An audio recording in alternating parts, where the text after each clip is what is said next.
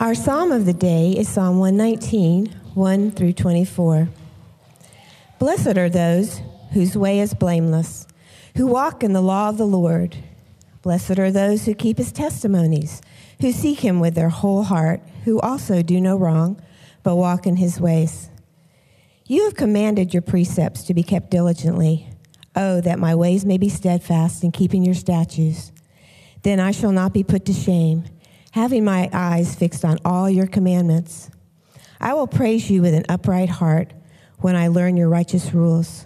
I will keep your statutes. Do not utterly forsake me. How can a young man keep his way pure? By guarding it according to your word. With my whole heart I seek you. Let me not wander from your commandments. I have stored up your word in my heart that I may not sin against you. Blessed are you, O Lord. Teach me your statutes. With my lips I declare all the rules of your mouth. In the way of your testimonies I delight as much as in all riches. I will meditate on your precepts and fix my eyes on your ways. I will delight in your statutes. I will not forget your word. Deal bountifully with your servant, that I may live and keep your word. Open my eyes, that I may behold wondrous things out of your law. I am a sojourner on the earth. Hide not your commandments from me. My soul is consumed with longing for your rules at all times. You rebuke the insolent, accursed ones who wander from your commandments. Take away from me scorn and contempt, for I have kept your testimonies. Even though princes sit plotting against me, your servant will meditate on your statutes. Your testimonies are my delight. They are my counselors. Our New Testament lesson this morning is found in Revelation chapter 2. We're reading verses 12 through 17. And to the angel of the church in Pergamum write, the words of him who has the sharp two-edged sword. I know where you dwell, where Satan's throne is. Yet you hold fast my name, and you did not deny my faith, even in the days of Antipas, my faithful witness, who was killed among you, where Satan dwells. But I have a few things against you.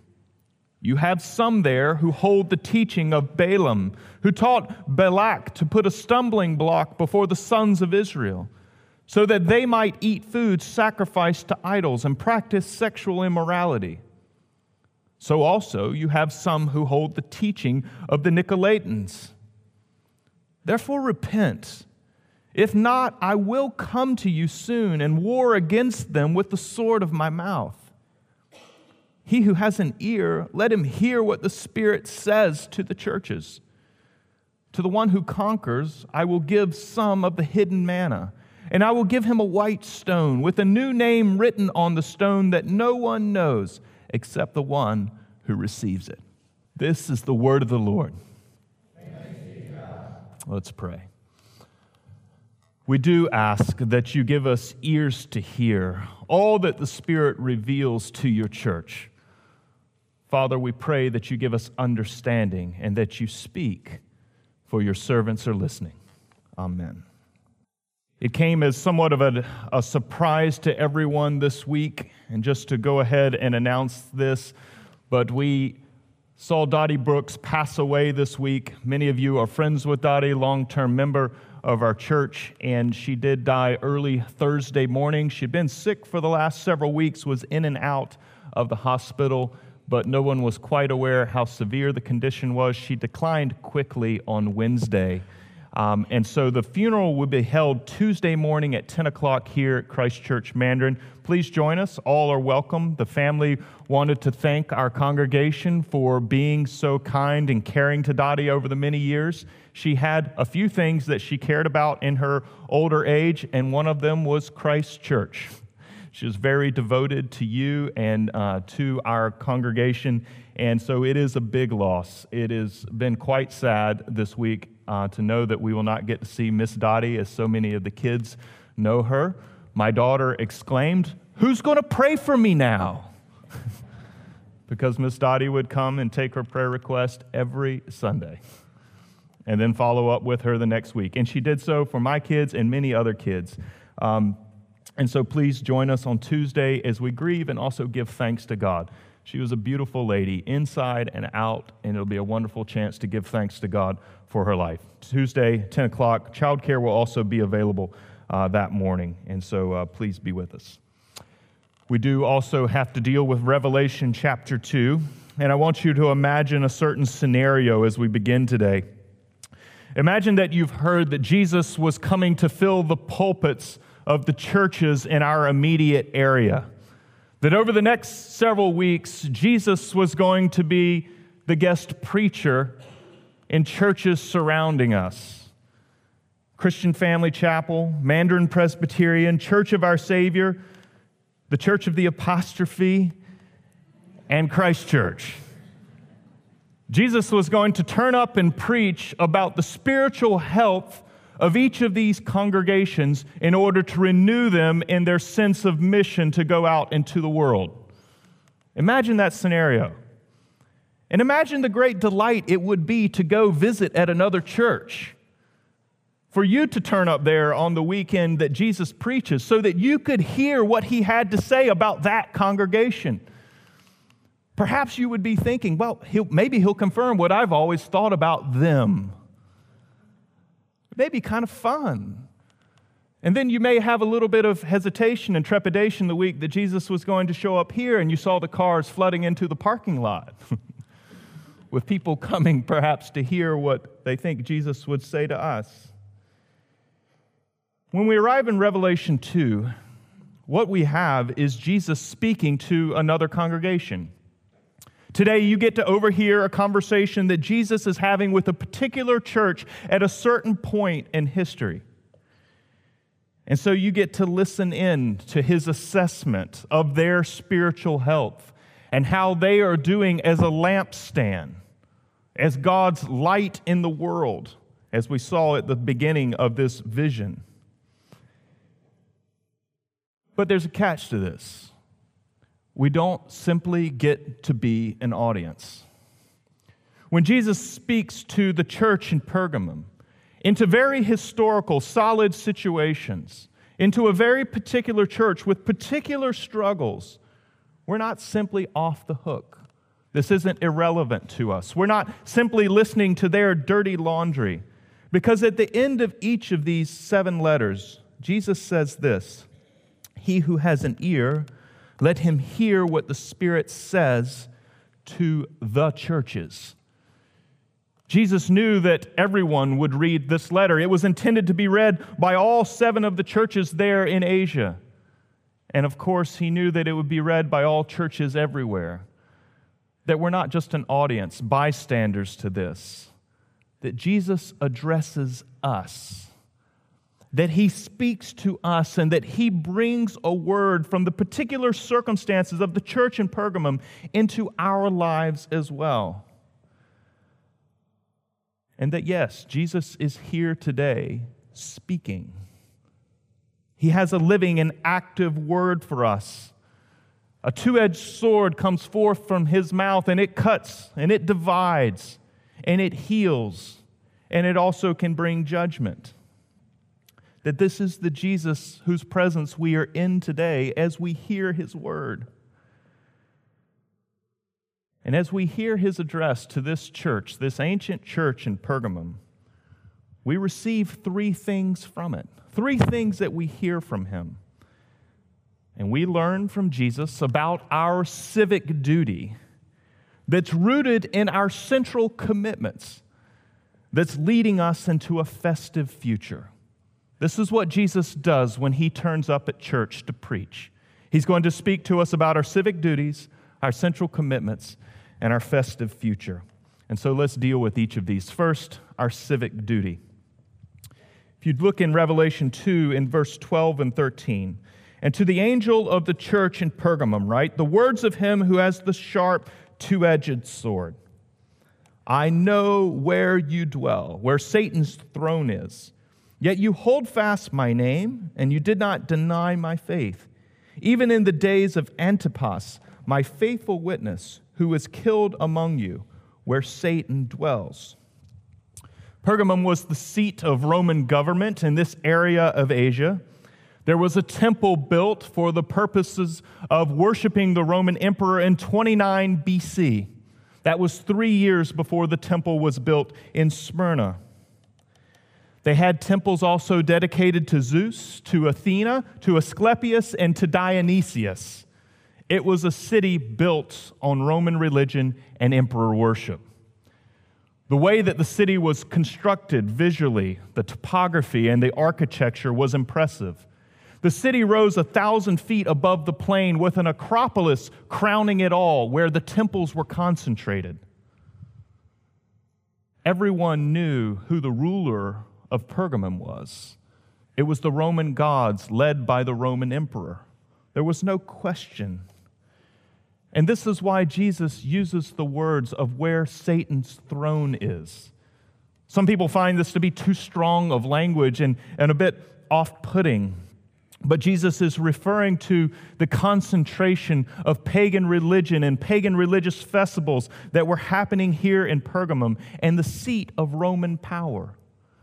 And so it's common then to ask, well, is Jesus saying that Rome is Satan? And the book of Revelation is more nuanced than that. If you were to turn to chapter 13, in verse 2, you find that there is a dragon, and the dragon is Satan. But what the dragon does is he delegates his authority and power to different beings, to different symbolic beings in the book of Revelation. And he delegates his power to a beast who is an earthly political power. And in the context of Pergamum, this was Rome. And so, yes, Rome was an agent of Satan that defied God and his church, that stood against the testimony of the gospel and was holding it up. But that's not to say that Satan hasn't worn other dresses, that he hasn't used other beasts, but that Satan does use earthly political power to go about his game in defiance against God. And so the Roman government, Jesus can say, I know where you dwell, where Satan is enthroned. But this is the way it worked out in the first century. You see, because the citizens were to swear allegiance to Rome. In the public court, there would have been a bust of Caesar, a carving of his head, and below that would have been a fire that was burning with a bowl below it. And citizens were to sprinkle incense over the fire, making an offering to Caesar, and then they were to profess allegiance and say, Caesar is Lord. This is what was expected of all the citizens of Pergamum when they came into the public court. We don't know anything about the young man Antipas, but we simply know that he was a faithful witness who refused to make that profession. He was considered not to be a good citizen. He was considered to be a traitor. He was not a good patriot because he would not swear his allegiance to the government that had brought peace and stability to the world. And so he was killed. The Romans had a rationale and a logic behind it. They had an airtight argument against him. The case was actually fairly easy to settle. And Antipas was put to death. And so Jesus commends the church because they had held fast to his name, even all the way down into death. And this is what Antipas had done. And it's important for us to understand how these early Christians were working out their relationship to the governing authorities. Because you see, the New Testament has a lot to say about Christians submitting to governing authorities. Paul speaks of it in Romans 13. Peter addresses it in 1 Peter chapter 2, and Paul returns to it in 1 Timothy chapter 2. That Christians are to be submissive to governing authorities, even ungodly governing authorities. And that is because Christians recognize that governing authorities have their power as a stewardship from King Jesus, whether they recognize it or not. And so we submit to them up to a certain point, that we acknowledge their authority comes from God. And so we obey them, we honor them. Paul tells us to pray for them. Several years ago when I first arrived, and I had no idea it would have been that controversial, but I asked you to start praying for the president. And then I began hearing little murmurs through the congregation that people were a little disturbed of praying for Barack Obama. And then I had one older member of our congregation approach me and say, "You know, I was ruffled the first week you asked me to do that. And I've been studying my Bible, and I came across 1 Peter 2 and said, honor the emperor. And Paul says in 1 Timothy 2 to pray for those in authority. Thank you for teaching me this."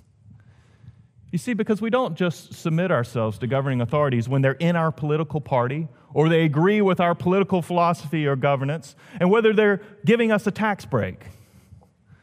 That's not what the New Testament says.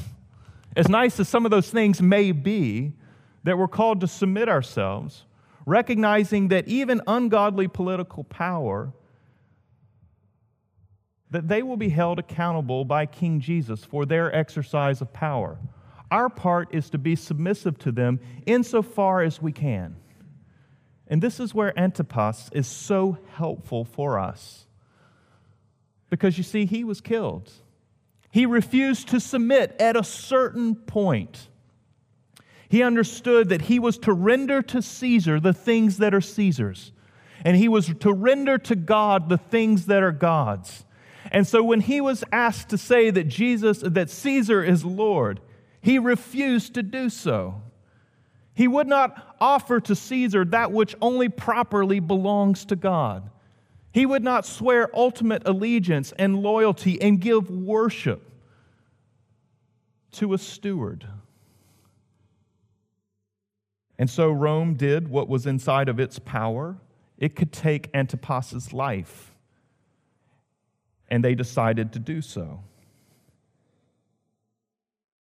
But friends, we serve a great king. Revelation 1, verse 5 tells us that Jesus is the ruler of the kings on earth. And those kings don't always acknowledge that they are in rebellion against him oftentimes, but it doesn't change the fact because Jesus is not up for re-election. He won. The holy war has been completed. That he won his great victory over sin and death and is now implementing it and will one day return to make all things new. It'll be decisive and final. And so we render our allegiance to only one, and we serve only one, and that relativizes all political power. And it ought to relativize the thinking about politics in our hearts and minds as well.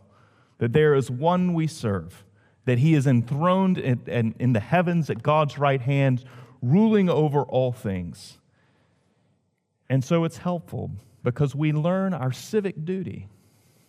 And our civic duty is that we be in alliance with Jesus, that we submit ourselves as far as we can to governing authorities, that we be compliant citizens, and that we seek to use our citizenship to advance the gospel, and that we remind governing authorities themselves that they will answer to King Jesus for their exercise of power. That's the civic duty of the Christian. Several years ago, when I first moved to Washington, D.C., I had a 40-minute commute in the mornings in which I was riding a small bus to a metro train to another metro train and then walking for 10 minutes. And so, being a Southerner, I thought when you got on the metro that people would be talking. So I was wearing my khaki pants and my blue shirt, and that's not the uniform everywhere in the country. And then I discovered that no one was talking. Everyone was doing this and was preparing for their day in a stoic silence. So I began to read on my 40-minute commute. It was great. I had an hour and 20 minutes of reading per day.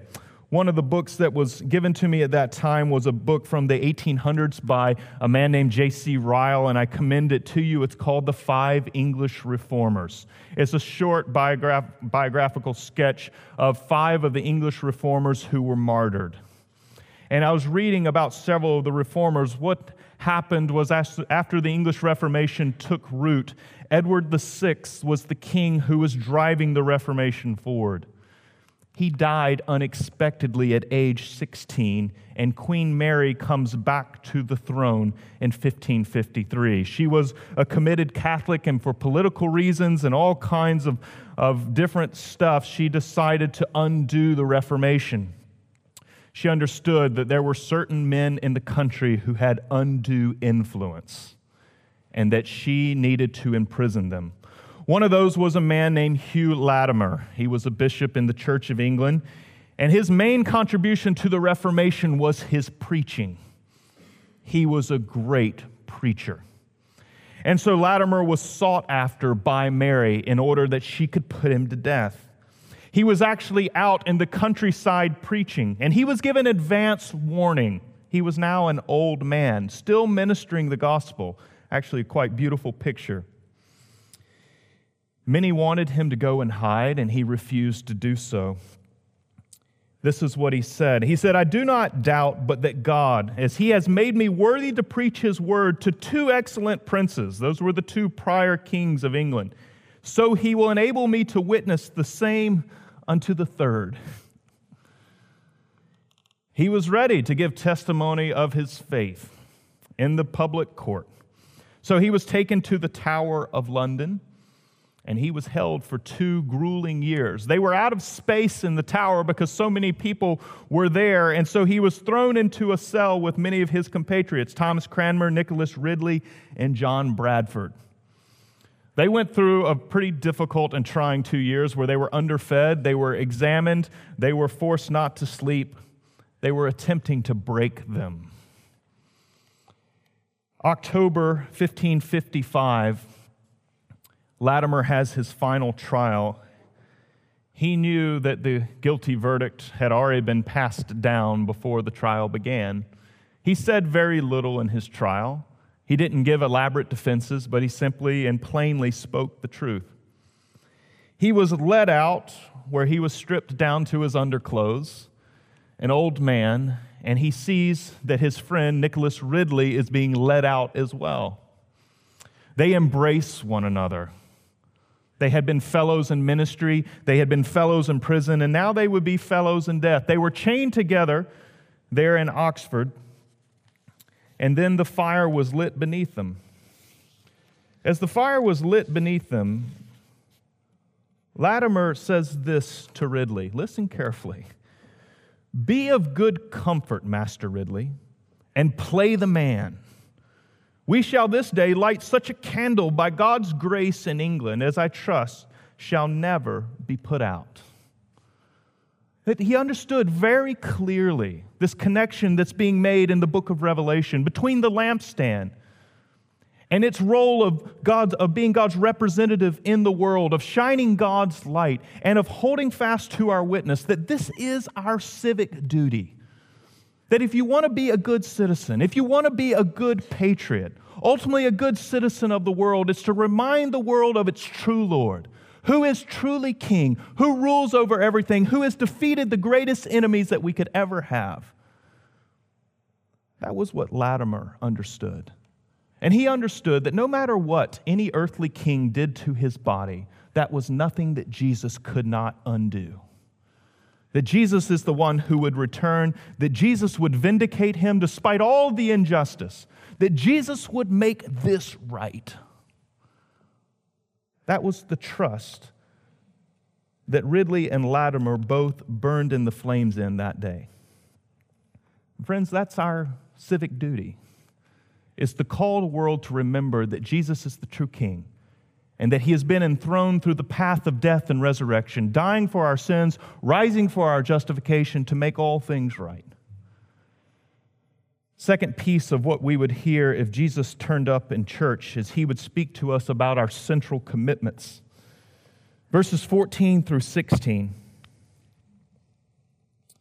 Jesus says, "But I have a few things against you." So after commending the church, he is now moving to critique. "You have some there who hold the teaching of Balaam, who taught Balak to put a stumbling block before the sons of Israel, so that they might eat food sacrificed to idols and practice sexual immorality. So also you have some who hold the teaching of the Nicolaitans." And the church had held fast to Christ. We heard this already in verse 13. "Yet you hold fast to my name. But yet, there was a dynamic at work inside of this congregation. While they were being faithful to Jesus, holding fast to his name, that some were holding fast to the teaching of Balaam, and some were holding fast to the teaching of Balak. And so there was a compromise that had taken place inside the body. These two parties that are mentioned, of the Nicolaitans and also the teachings of Balaam, they seem to be one and the same heresy. We can't quite be sure. But it's helpful to notice that Balaam is a figure from the Old Testament. It's Numbers chapter 25 and verses 1 and 2. And it is when Israel is on the way through the wilderness, out of Egypt, into the promised land. They were about to attack the Moabites, and then they are deceived. And the men of Israel began having sexual encounters with the women of Moab, perhaps taking them as wives, and then they are led into idolatrous worship of the god of Moab, Baal. And so they were completely compromised. They lost their light. They lost their function. That their central and core commitment that they were to have no other gods before the living and true God who had brought them out of Egypt. They had forsaken that. And what Jesus is saying is that inside of this system of the Roman gods, that the church here in Pergamum had some who were compromising themselves, probably under understandable pressure, and that they had given themselves to still swearing allegiance to Caesar, perhaps to even participating in the worship of the other gods and eating food sacrificed to idols because they didn't want to cause a mess. Perhaps they would tell themselves, well, this idol isn't real, so it doesn't matter whether I eat this or not. But Jesus was saying this compromises you. It implicates you in the worship of that which is not a God. You are swearing allegiance to that which is not the true God. And so the problems were doctrinal, and they were also ethical. And friends, it's important for us to realize that they were not being critiqued by Jesus for matters of the periphery. They were not being critiqued because they didn't have 7 quiet times during the week. They were not being critiqued because they didn't know what to quite think about peripheral doctrinal matters. They were being critiqued about the central concerns of the Christian faith, things that are clearly revealed, things that we are to believe and give ourselves to, and ethical standards that we are to uphold in order to respond appropriately to God. And yes, so some of the church had rationalized all kinds of things. They had told themselves it was okay, and this seems to be the sins of the Nicolaitans and the teachings of Balaam. And the community, in turn, those who had held fast to Jesus, hadn't taken care of it. This is one of the sins of Pergamum, that they had tolerated and they had put up with those who were entering into these idolatrous practices. And here lies the tension for any church. See, we can resolve to love and forsake the sacredness of truth, or we can pursue truth at the expense of love. And oftentimes it feels like churches are pulled to those poles, where in order to tolerate, they just simply love and lay the truth aside. We're not going to worry about the truth that flows from Jesus' lips about what our obligations are to Him in our doctrine and in our ethics. Or we're going to hold so hard and fast to the truth that we're going to put off everyone around us and communicate that no one is pure enough for us. John Stott says it well. He says, love becomes sentimental if it's not strengthened by truth, and truth becomes hard if it's not softened by love.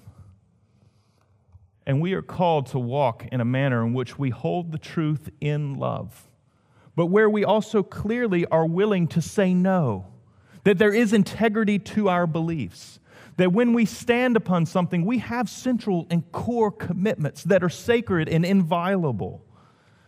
That there is to be no other God before us. That we are not to be engaged in adultery and sexual immorality of any sort. And so Jesus draws the line for the church. And he calls them to repent. And he says, if you don't repent, then I will come among you and war against you with the word of my mouth. Jesus is serious, not simply to be a threatening bully, but in order to preserve the church's missional witness in the world. That she was to be a lampstand, shining forth his glory into the world. And by this compromise, they were not doing so. Now, it's important for us, it's extremely important for us to always consider that call to have integrity in our belief and in our lives and the way that we live.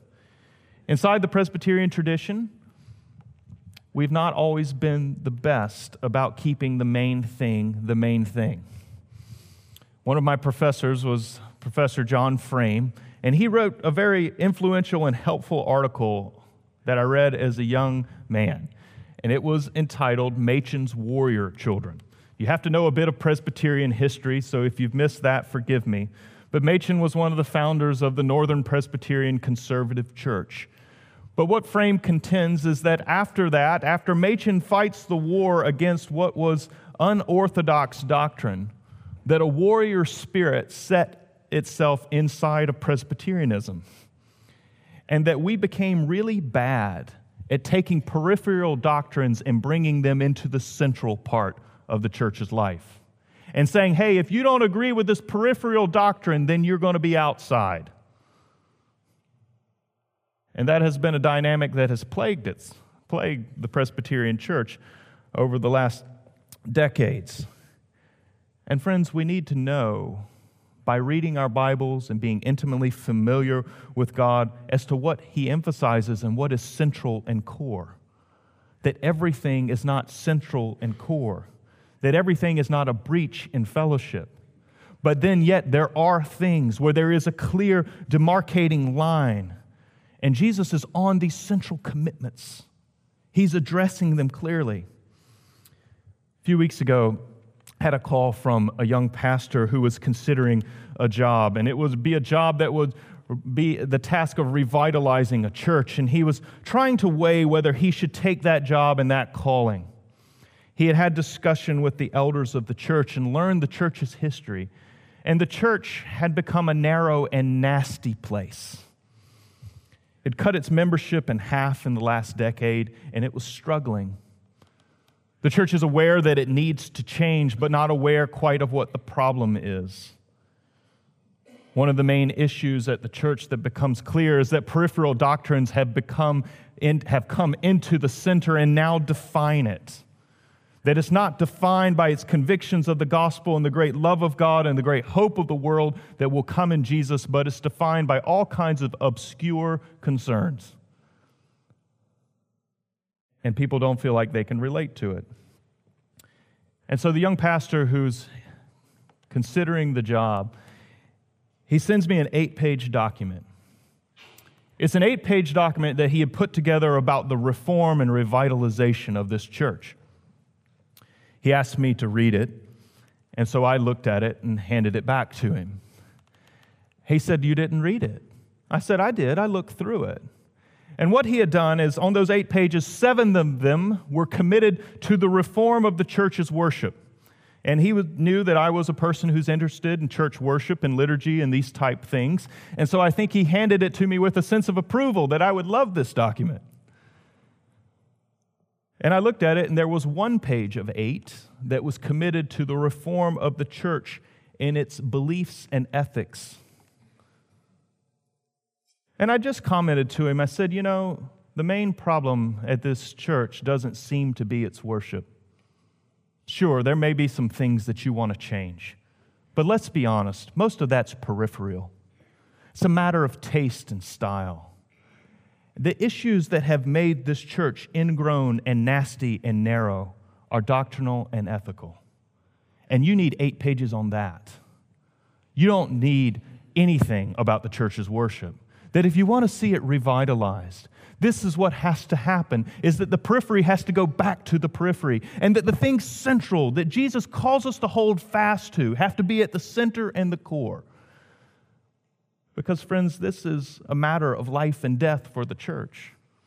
If the church loses its central convictions, what it's to be built on, it does forsake being a lampstand in the world. And so we hold our central commitments. Jesus would speak to us about this. And finally, when Jesus turns up in church, he's also going to speak to us about our festive future. Obviously, these letters in Revelation have a heavy cast to them, last week being the most difficult of them all, where there is a clear message that those who identify with Jesus are going to share in Jesus' way, that there is going to be difficulty, that you're going to be going against the cultural tide, that the dragon does have his beast, and that beast will find ways to oppose you in various ways. And so Jesus, in each of these letters where churches are facing difficulty, he gives them encouragement. He wants to help them endure. He wants them to find strength, to be able to draw down from him in order to persevere and continue. And so we find this beginning in verse 17. Jesus says, "He who has an ear, let him hear what the Spirit says to the churches. To the one who conquers, I will give some of the hidden manna, and I will give him a white stone with a new name written on the stone that no one knows except the one who receives it." And Jesus gives us three images here that are to encourage us, where he is speaking of a great communal, intimate, festive future that he has reserved for you. And Jesus believes that the vision of this great festive future is enough to draw you, to pull you along through any manner of tribulation, through any burning flames, through any insult, through any financial difficulty that your faith may cause you. And so he speaks first of the hidden manna. You can turn in Revelation 19 to find what Jesus is speaking of. In verse 7, it says, "Let us rejoice and exult and give him the glory, for the marriage of the Lamb has come, and his bride has made herself ready. It was granted her to clothe herself with fine linen, bright and pure, for the fine linen is the righteous deeds of the saints. And the angel said to me, write this, blessed are those who are invited to the marriage supper of the Lamb." And when Jesus speaks of the hidden manna, he is speaking of this great marriage supper of the Lamb. It is the meal that Isaiah speaks of in chapter 25, where the veil of death would be removed from the nations, and that God would wipe the tears from our eyes, and that the bridegroom would be with his church. It's awesome imagery of Jesus sharing a sacred meal with us in his presence, one with God, the stain of sin having been removed. He then speaks of a white stone that we would have. And the white stone was used for multiple purposes in the ancient world, but two primary ones that we know. That in the case of judgment, there would be a white stone for an innocent verdict and a black stone for a guilty verdict. And oftentimes when you were invited to a festival, you could also receive a white stone. It was your invitation. And I believe it's proper to combine both of those in this case, because Jesus will give you a white stone, which is your verdict. That though the world may find you guilty and irrelevant, though the world may find you to be a bad citizen, though the world may say you are a traitor to humankind because of your exclusive religion, Jesus says, no, you're mine. That Jesus will vindicate us. Jesus counts us innocent. Jesus says we're not guilty because of him. We stand in him.